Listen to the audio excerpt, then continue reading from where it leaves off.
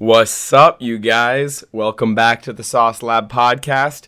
Been another week. This one was a super strange week in the NFL. A lot of big upsets. I'm actually calling this week in the NFL the week of parity and equivalence. The week where the good teams didn't come to play. The teams that had just came off bad losses did come to play. And a lot of weird shit went down. I think that the MVP odds changed a lot. I think that there were some really absurd upset wins that nobody saw coming. One in particular that I know that you guys are thinking of as I'm talking about it. But I think we're just going to hop right into the week one roundups. And then I have a pretty cool short story to do afterwards. So I'm going to start it off pretty easy like I do with the past week rundown. Best game of the week, I have to give it to Ravens-Vikings. Ravens and Lamar Jackson come back from an insane, I think they were down 17 at one point. Everybody was chalking it up to be a Vikings win by the halftime, and the Ravens came all the way back and ended up winning by 3 on a Justin Tucker field goal at the end of the game. Insane game. I really do love Lamar Jackson so much and think that at this point in the season, he's definitely the most valuable player. Not that he will win the MVP, but to his team, what he brings compared to what the roster gives him, what is happening around him with all the injuries surrounding the Baltimore Ravens. I think that Lamar Jackson has overcame the most. He's done the best in his situation. Given everything that's going on around him, I think that he is probably the most valuable player to his team in the NFL. The Vikings, as they do go on and lose a heartbreaker like they have every single other week, and a lot of analysts are saying, oh, it's so close, that means that the Vikings are good. What I think it means is that they should friggin' fire Mike Zimmer, and they should get some new pieces all around that team, around that offensive line, around that defense, so that things like that, like the Lamar Jackson comeback, won't happen. They can run different plays and stay consistent on offense. It really seems like they just completely fizzled out in the second half. I think that should be Mike Zimmer out the door. It's another example of where I say that Kirk Cousins does the best with what he's given, but when he's given the ball and he's like, solidify this W, it's really hard for him, and he just has a very low ceiling in that he really can't elevate a team so much higher than what's given around him. The play calling is not good for the Minnesota Vikings, and like I said, the schedule just keeps getting tougher and tougher, and I assume the losses to just keep piling up and piling up. It's disappointing, but obviously I have said since the jump that I am not a firm believer in the Minnesota Vikings this year, and I'm going to stick to that. It looks the exact same as how I predicted it. Very close. They're definitely competitive, but they're losing the ones that they really should be winning. The Baltimore Ravens look very good, possibly the best team in the AFC, especially after this week, but we'll get into that a little bit later. Offensive player of the week, it's also going to be the fantasy player of the week. It was James Conner, who stepped in. Chase Edmonds is out. Kyler Murray is out. DeAndre Hopkins is out. The Cardinals are not favored against the 49ers. And what do they come out and do? They schlop the 49ers with Colt McCoy and James Conner. James Conner lit it up. 21 carries, which is absurd for James Conner, a guy that was put to the street after he was on the Steelers, who had such an amazing story at the beginning of his career. I really didn't think that he'd be anything except for a complimentary back who just vultures touchdowns when they get close to the end zone. But in reality, he probably played the best game of his career. He continued to light it up on the box score. Like I just said, 21 carries for 96 yards and 2 touchdowns, as well as 5 receptions for 77 yards and 1 touchdown. 3 touchdown game on 173 scrimmage yards is just absurd, especially for a back on a team that isn't run-centric. I love what James Conner was able to do, and especially rolling into the playoffs, if they have that big bruiser type guy. Arizona's a hot place, so if they go to Buffalo and they need to play in the snow, or they go to, obviously the only time that they play Buffalo would be in the Super Bowl, and they're not in Buffalo, but if they need to play in these harsh climates where it gets down to the nitty gritty, down to the rushes, I think that the duo of Kyler Murray, or the trio of James Conner, Kyler Murray, and Chase Edmonds is going to be a rushing attack that teams will not want to face. James Conner always has that touchdown upside. I think he actually leads the NFL in touchdowns at this point. Congrats to him. Very good on him. And now I'm going to get into the next one. Next one is Defensive Player of the Week. I've actually given it to 2 guys. I think that I could actually throw in a third. I'll throw that in. Number 1 is Josh Allen. Played an amazing game against Josh Allen. I know that's crazy. I think that it was the first time ever in history that a defensive player sacked and I'll get into it. They did that to a quarterback who has the exact same name, but Josh Allen on the Jaguars, the defensive end edge rusher, lit it up. 8 tackles, a sack, fumble recovery, and an interception. Really was playing all around in all facets of the game. In total, the Jacksonville Jaguars defense held the Buffalo Bills to only 6 points. One of the most efficient offenses in a passing era against one of the worst passing defenses in the NFL. Let up only 6 points. Kudos to the Jaguars, but also, what the fuck, Bills? Josh Allen had probably the worst game that I've seen in a very, very long time from him. He just did not look poised in the pocket, didn't throw for any touchdowns. He was very wobbly, and the Jacksonville Jaguars just looked like they were there to play. It was very slow, very boring. Did not love that game, but Josh Allen definitely came to play. Another guy who played last night on Sunday Night Football, Jeffrey Simmons, a defensive line guy, like edge, but more like a fat guy who's there in the trenches. Jeffrey friggin' Simmons, 6 tackles and 3 very instrumental sacks. Harold Landry also played a fantastic game, so did Kevin Byard, and really shut down another very efficient offense in the LA Rams. Matt Stafford had probably the worst game of the season so far, and I can really give a lot of kudos to Jeffrey Simmons, who really lit it up. He looked a lot like Aaron Donald, I've got to say. When I was watching Aaron Donald play, he was commanding those double teams the same way that Jeffrey Simmons was, and Jeffrey Simmons was just pushing off the pressure, continuously getting in Matthew Stafford's face, and really did not allow them to ever come back from those 2 picks that started the game. In the beginning of the game, Stafford actually looked really good. He was running, he was doing all this, but then as soon as they had that ball on the 5, Stafford had that weird in the end zone, try to throw the ball away, ended up right into the Titans' hands, pick, they score off of it. Next play, first play on the next drive, Matthew Stafford throws a pick 6, and that 14-0 deficit was not enough that they could just easily come back. Obviously, because it was the Rams, I said that it was still in their grasp the entire time. But Jeffrey Simmons and Harold Landry on that defense really stepped the frick up. And then a third guy that I should just give kudos to, Xavier McKinney on the New York Giants against the LA Raiders, had 2 picks, one of them going back to the house. He's been really good, but just the Giants defense overall has been really, really good. Daniel Jones looks like a more poised passer. Even if he didn't have a great week this week, the defense is taking big strides, and they're looking similar to how they did last year in that their offense is okay. Their defense is really coming on as an elite unit once again, and I'm loving what I'm seeing out of the New York Giants. I'll get to the Giants a little bit later for sure, but Fantasy Player of the Week, I already said, James Conner. Biggest injury of the week, it definitely had to go to the Cardinals as a whole. Kyler Murray, DeAndre Hopkins, Chase Edmonds, all out. I'm not sure what their timetables are for return, but it really does seem that with what they have in place, their offensive line, their backup receivers, their backup running backs, even their backup quarterback in Colt McCoy, really seems like they are able to get it done. It's a very efficient system, like I've said. Their defense is definitely top 5 in the NFL as at this point. They have to be up in that conversation, even with J.J. Watt being out. Chandler Jones is still lighting up the numbers. He actually just set the record for most sacks in Arizona Cardinals history last night and paid homage to the dude who was before him. I'm blanking on his name right now, and I actually hadn't heard his name before, but he had passed away, and he showed respect to him, which I really love. Loving what the Cardinals have, loving what they're feeding off of at this point, especially after this week. It really seems like they are probably the best team in the NFL, if not the second behind the Tampa Bay Buccaneers. But both of those teams look really, really good, and I'm hoping that Kyler Murray can come back as soon as possible. Obviously, the same with D-Hop, even though he hasn't been as effective, and he's not the same DeAndre Hopkins that's pulling all the double teams and still getting 10 to 12 receptions a game. He now just more seems like one of the many pieces in a puzzle that's already 8-1. I mean, like, you can't really be mad at that if you're DeAndre Hopkins, because they're 8-1. They're clearly winning, and they're clearly getting the ball around in the most efficient way. And then Chase Edmonds, even though his injury is definitely vital, I just said James Conner had probably the best game of his career as the backup. Eno Benjamin looked great as the backup to James Conner, which is so insane because I thought that the 49ers run defense would be really stout and solid this year, and they're looking like Swiss cheese as of right now. So I'm hoping that those guys can come back from injury as soon as possible, get the Cardinals back on track and ready for the playoffs.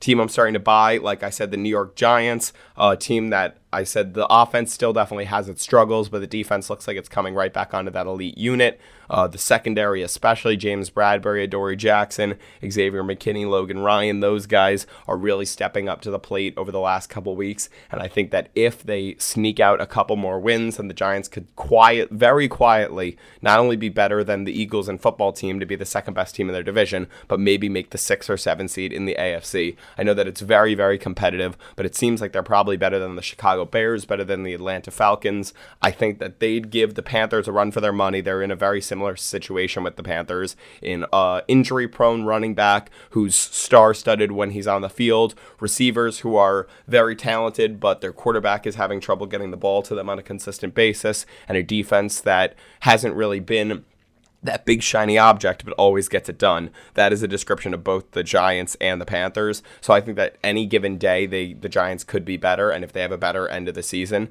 then I could definitely see the Giants sneaking into that 7th spot. Team I'm starting to sell, the Cincinnati Bengals. I hate to do this, but coming off of that big loss to the OBJ-less Browns, they just did not look like the Browns of 3 weeks ago that were the number 1 team in the AFC. Though, I mean, I understand it's a young team, a very young offense, and a defense that's not made of many star-studded, quote-unquote, guys. But over the last 2 weeks, they beat the Ravens. After that week where they beat the Ravens, we were like, oh my God, this team is actually going to make a run for the friggin' Super Bowl. But then the next week, they lose to the New York Jets, with Mike White putting up 400 yards. And then this week, they lose to the very depleted, weird, don't know what state we're at right now, Browns, and allowed them to score 42 points. Their star receiver, Jarvis Landry, didn't have that great of a game. It really seemed like David Njoku, Donovan Peoples-Jones. Baker Mayfield got even more efficient as a passer without OBJ, which I think is very funny. Nick Chubb had a fantastic game, and you know that run system is still the number 1 priority there, but their defense that went from a top 5, top 8 ranked unit statistically going up until this point now probably dropped into the mid-teens, maybe even the high 20s, just after giving up 2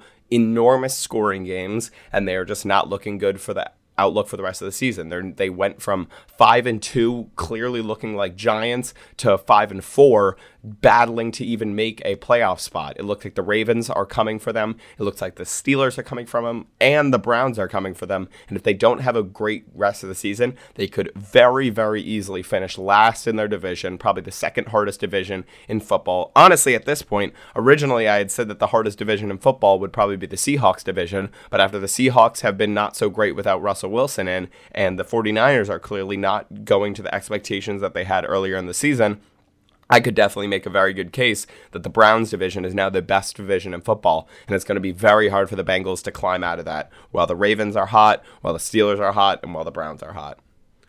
My random new hot take, I've got Jonathan Taylor, a guy who just lit up the New York Jets. Najee Harris, a consistent PPR guy who's a rookie this year, already gunning for the Rookie of the Year award now that Jamar Chase has had 2 bad weeks in a row. And Austin Eckler, a PPR master who I was so high on going into the season. I think that all 3 of those guys, Taylor, Najee, and Eckler, will be consensus taken before Christian McCaffrey, Dalvin Cook, Alvin Kamara, and Derrick Henry in fantasy football next year. I know that those are the household names, but when you really think about it, well, maybe they're not consensus, because I think that a lot of magazines or sports analysts will want to stick with a more conservative approach and go for the guy that they've already seen put up the crazy numbers rather than projecting it. But I think that the ceiling of these young guys, especially with how short the shelf life is for running backs in the NFL, John Taylor has speed unlike anybody else. Najee Harris provides the exact same receiving upside that Christian McCaffrey and Alvin Kamara does. Same with Austin Eckler. And I think that they're just all put in much better positions. They don't have the injury asterisks next to their name, which McCaffrey, Cook, Henry, and you could even argue Kamara now do. They're much older. They're probably on more inept offenses, in my opinion. I think that the Colts, the Steelers, and the Chargers, efficiency-wise, are just a more efficient offense than the Panthers, the Vikings, the Saints, or the Derrick Henry-less Titans. I guess that Derrick Henry in the Titans system is like that, but now that he's been in the league for so long, he's gotten so many carries and he's gone down with this injury. I think it's just going to be very hard for me to take Derrick Henry with a top 3, top 4 pick going into next year, especially now that A.J. Brown continues to emerge as a star receiver. Ryan Tannehill, I think, is downgrading and going from a consensus top 7, top 8 guy to now a top 14, top 15 type quarterback in the NFL. I'm just really confident that with the youth, with the speed, with the shelf life of running backs, that those 3 guys will go before the other 4. Now, rather than giving you some headlines of the week, I wanted to just talk about this week and how weird it was and why I called it the week of parity and equivalence. because there were so many weird games and weird outcomes, I'm going to start off with just listing all of the weird games and weird outcomes. So, Bills lost to the Jags in a very close one. Saints lost to the Falcons on a game-winning field goal. The Raiders lost to the Giants. The Bengals lost to the Browns. The Cowboys lost to the Broncos. The Kyler Murray-less Cardinals beat the 49ers. And then whatever the hell that Packers and Chiefs game was, I'm just going to go through all of them. Bills just did not look like they had that same unreal offense and defense combination. Actually, it looked like both did not come to play. They thought it was just an easy gimme game, and like I've said, they're all the NFL teams are just so close. I'm just going to continue to reiterate that, of trying to beat it into your guys' brains of how the marginal difference between the Jacksonville Jaguars and the Tampa Bay Buccaneers are, and it's so minuscule because these really are the best dudes in the entire world at what they do. So in a game like Bills and Jags, if the Bills don't come with full force like it's a playoff game like they do any week, then things like this will come out of it where the Bills lose. Saints ended up bringing it back very close, but Younghoe Koo just seems like the clutchest kicker in the NFL, probably behind Justin Tucker actually, but he is so good. Hit now I think his third game-winning field goal of the season to make the Falcons actually have a pretty scary record. Scary in terms of what they were projected to be and where they rank amongst the other NFC teams, not really in general, because I don't think that they will make the playoffs just based on the roster and all the things that are around them. But the Saints lost a very big heartbreaker.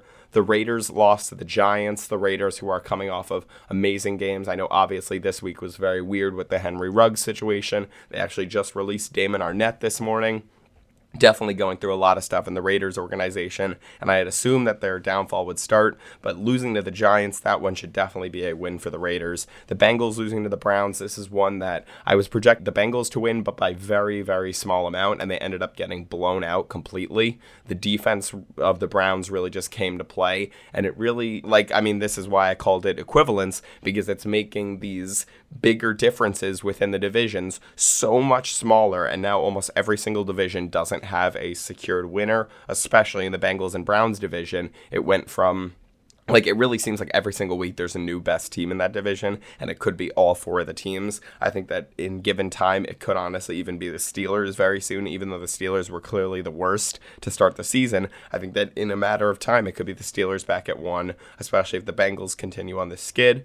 The Kyler Murray-less Cardinals beat the 49ers. This one was technically an upset with all the injuries. People were not projecting the Cardinals to go out and win, but Colt McCoy really put the team on his back. I've already explained that, but insane game for that. And then the Packers and Chiefs game, I think both teams looked pretty abysmal. Jordan Love did not look like he is going to be that guy to take the Aaron Rodgers load once Aaron Rodgers leaves this offseason. I know that's probably going to be the case regardless, but it just definitely did not show them signs of, oh, thank God we have this new generational young quarterback who can step in and get the wins. He clearly has a very long ways to go, and Patrick Mahomes and the Chiefs offense only put up 13 combined points against, I know that the Packers defense is solid, but they should easily be putting up over 25 points in a very secured win, and it was not secured whatsoever. It actually took Patrick Mahomes throwing the ball to Tyreek Hill on a very crucial third down for them to solidify the win.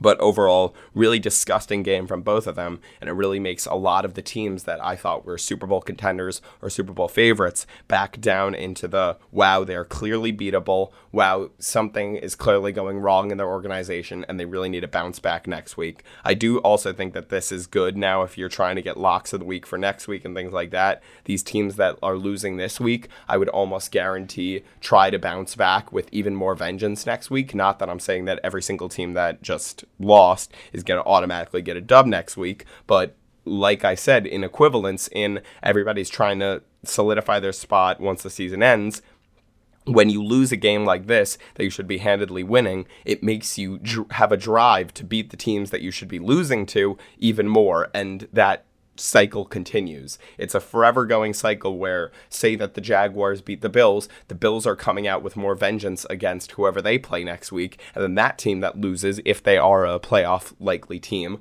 will then come out with more vengeance the week after, and so on and so forth. So that just continues what I've been saying about how close the NFL is and how everything ends up getting so close to each other at this point in the season. Just some other takeaways from these crazy wins. I think Josh Allen, Kyler Murray, Matthew Stafford, Dak Prescott, and Aaron Rodgers all lowered their MVP probability. Josh Allen, Stafford, and Dak because of their poor performances, and then Kyler Murray and Aaron Rodgers just because they didn't play. I think Aaron Rodgers is the least out of all of them because Jordan Love really did not come to play, and that'll probably get the Packers back in the Aaron Rodgers sweepstakes, regardless of whether he wants to go back there. I think that they probably, after seeing that game, will still try to at least get Rodgers to listen to why to come back to the Packers and why to continue to lead them, which is so funny because then they would already bust their first round pick from last year.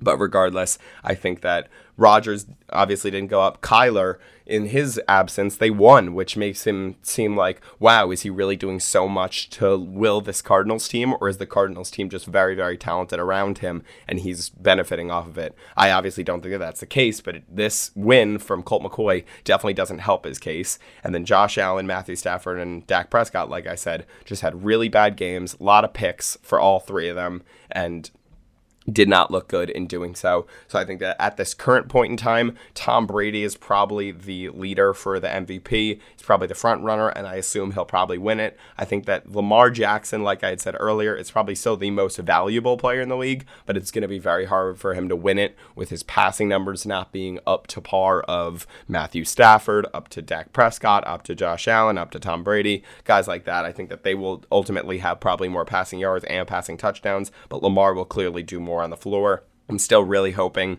for Lamar to win that MVP. I think that the odds are plus 1,100, and I really love those, seeing how the other quarterbacks did this week.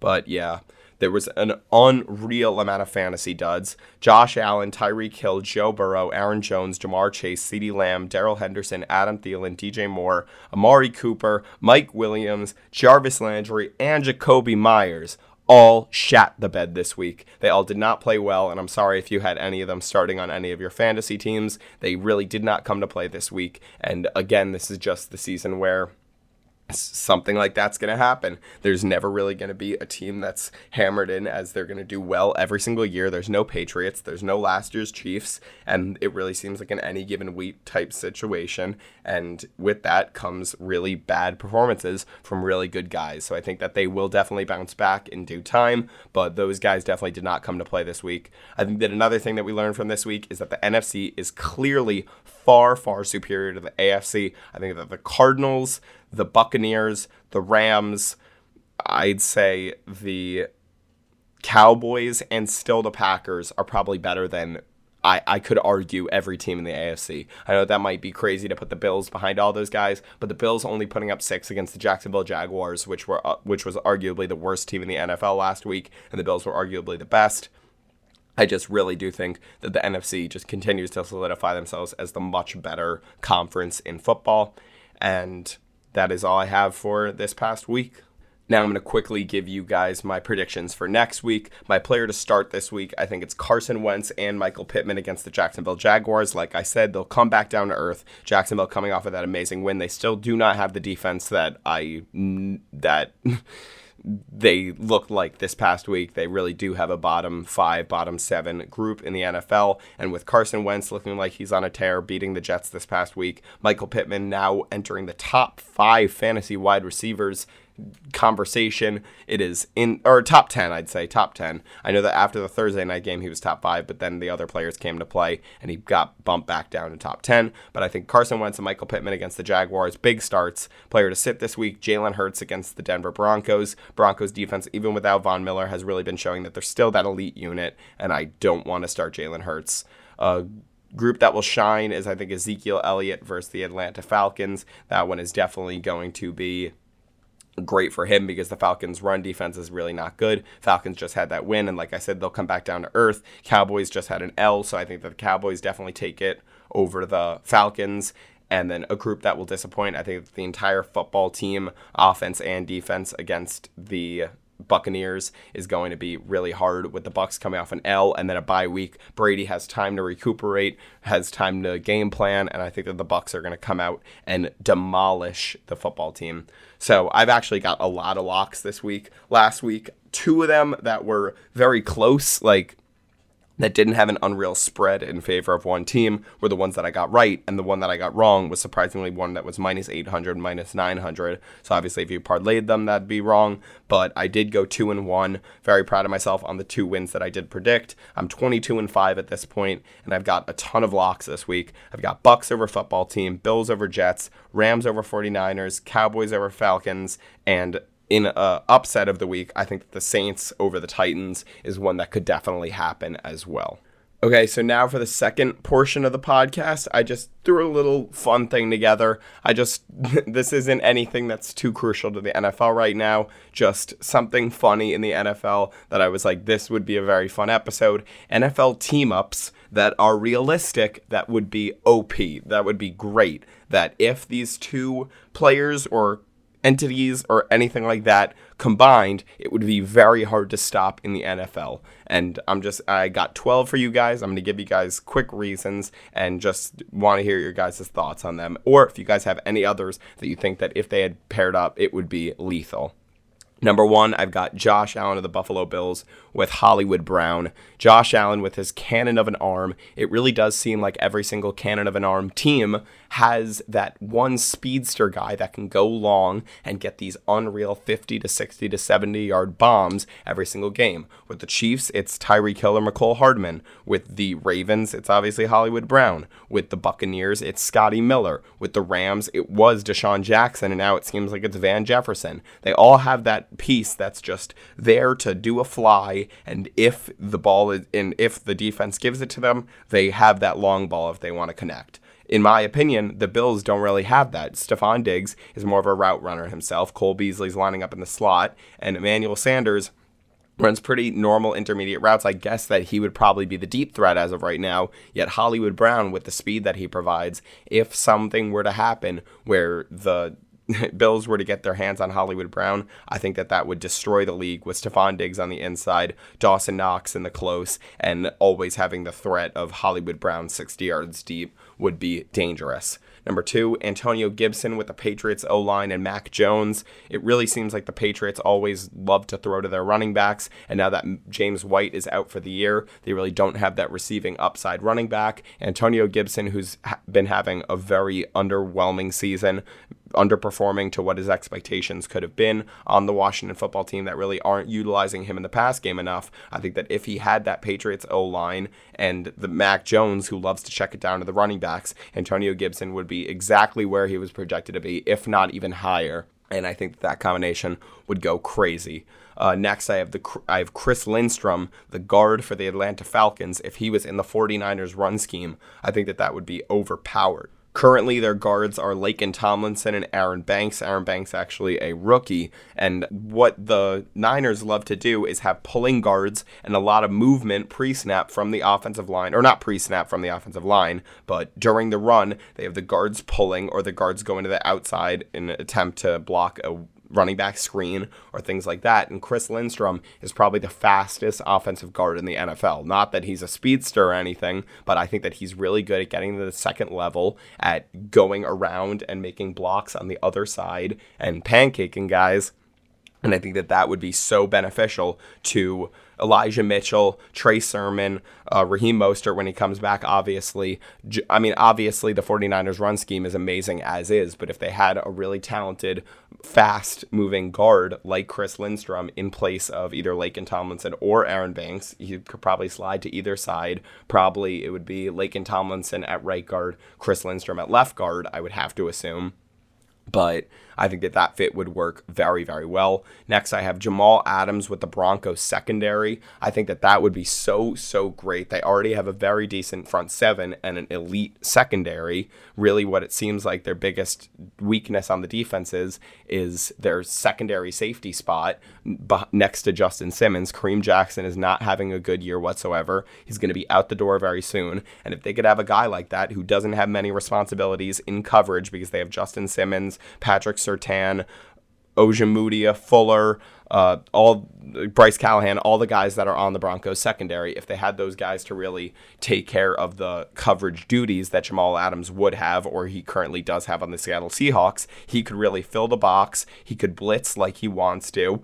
And he would benefit so much off of the great pass rush of Bradley Chubb and the amazing lockdownness of their secondary. I think that fit would work very, very well. I know that their system really doesn't have that hard-hitting safety who's a flyer all around the field, but if Jamal Adams was put in that situation, he could play some hybrid linebacker. He could be an edge rusher, I could see. He could play in the back. He could do whatever.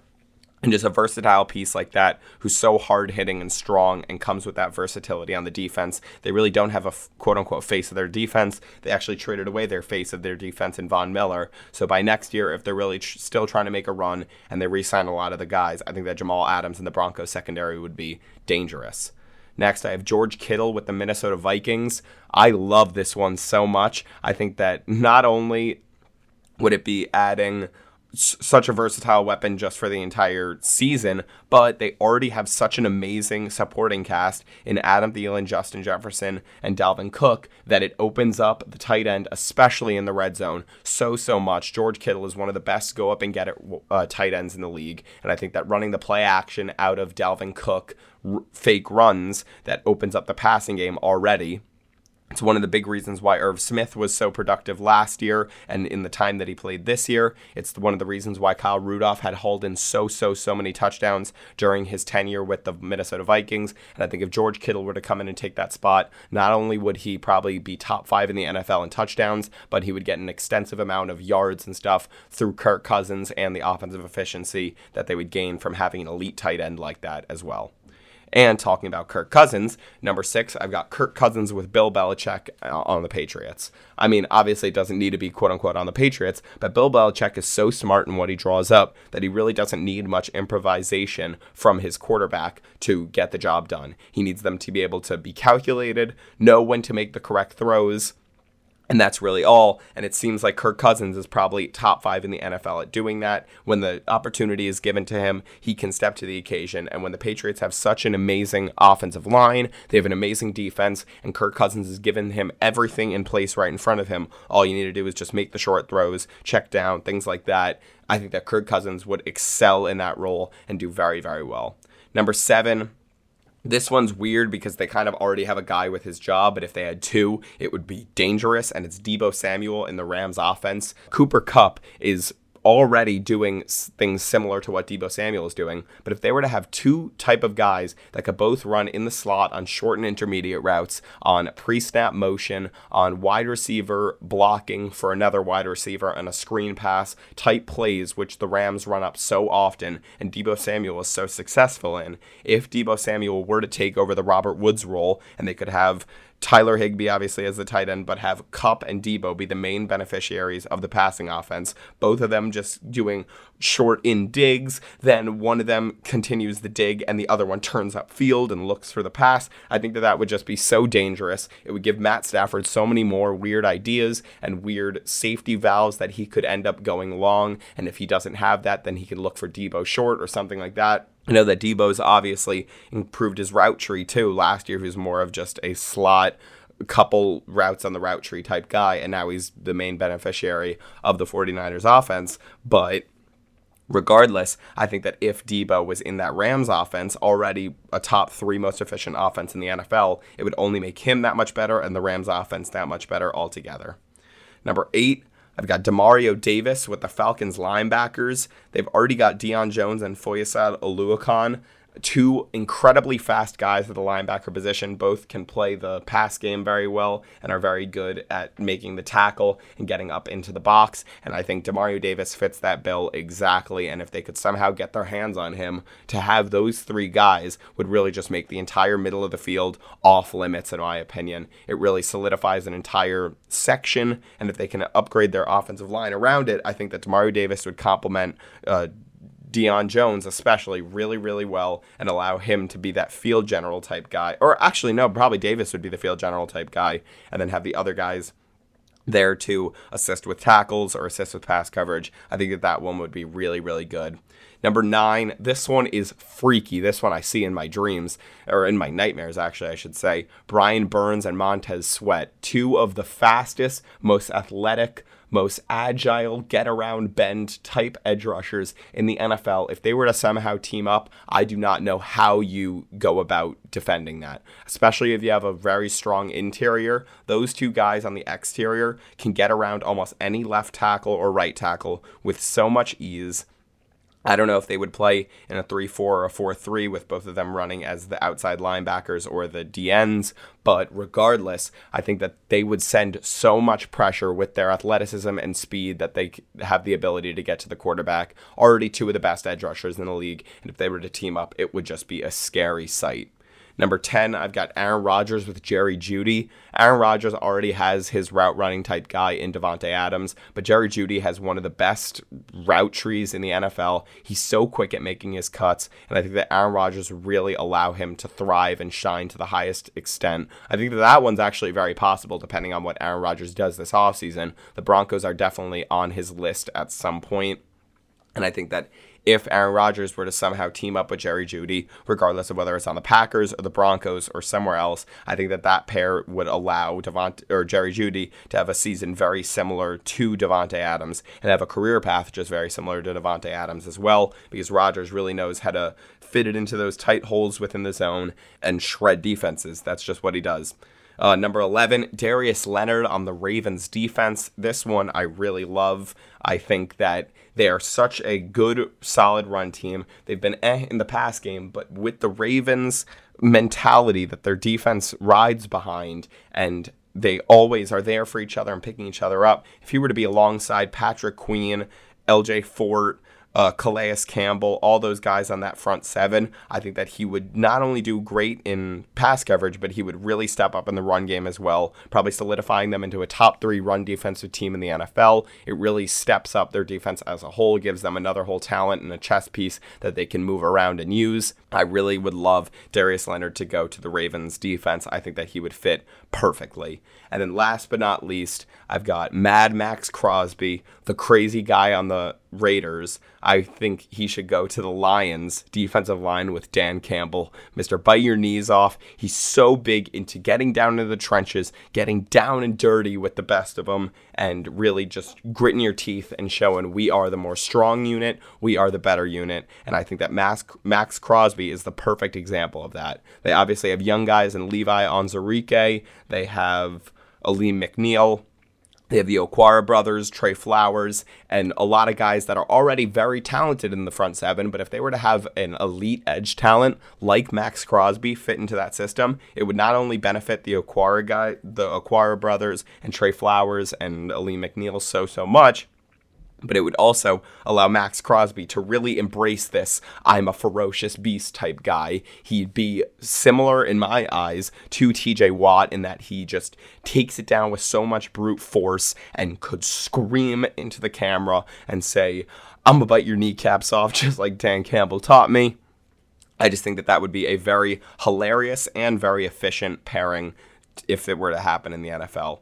So those are my list of the 12 team-ups that would happen. Obviously, you could have gone so easy and been like, oh, Tom Brady and DeAndre Hopkins, or Patrick Mahomes and Stephon Diggs, and those are obviously going to be very solid duos. But these, just based on what they provide in their play style, what they have in place already, what they need, what the team is one piece away from, I really love all of these ideas so much on weird team-ups.